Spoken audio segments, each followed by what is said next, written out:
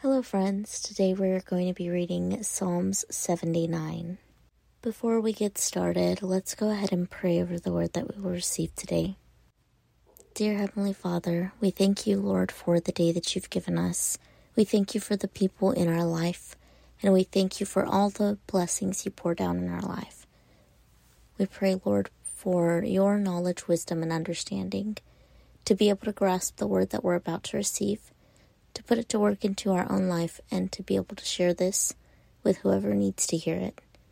Help us, Lord, to bear the fruits of your Spirit in all that we do, and allow us to be a beacon of light for your love, kindness, grace, and mercy. Holy Spirit, be breathed into us today, and allow us to walk in your guidance in each and every step. Give us your discernment in all things, and help us to understand the truth behind today's message. In Jesus' name we pray. Amen. Psalm 79 is titled, A Psalm of Asaph. O God, the nations have invaded your inheritance.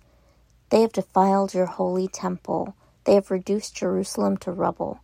They have left the dead bodies of your servants as food for the birds of the sky, the flesh of your own people for the animals of the wild. They have poured out blood like water all around Jerusalem, and there is no one to bury the dead. We are the objects of contempt to our neighbors, of scorn and derision to those around us. How long, Lord, will you be angry forever? How long will your jealousy burn like fire?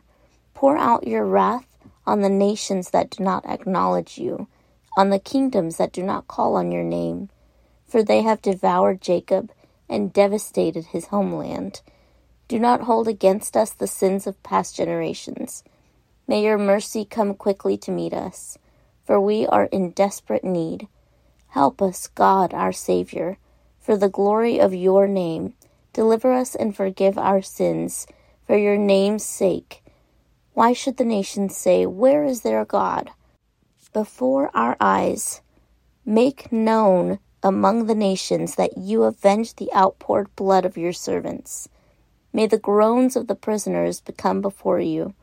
With your strong arm preserve those condemned to die. Pay back into the laps of our neighbors 7 times the contempt they have hurled at you, Lord. Then we, your people, the sheep of your pasture, will praise you forever. From generation to generation, we will proclaim your praise. So that is the end of Psalm 79. Unfortunately, that's all the time that I have for today, so I hope you guys enjoyed today's message. I hope that it reached whoever it needed to, and that's all the time that I have, so till next time.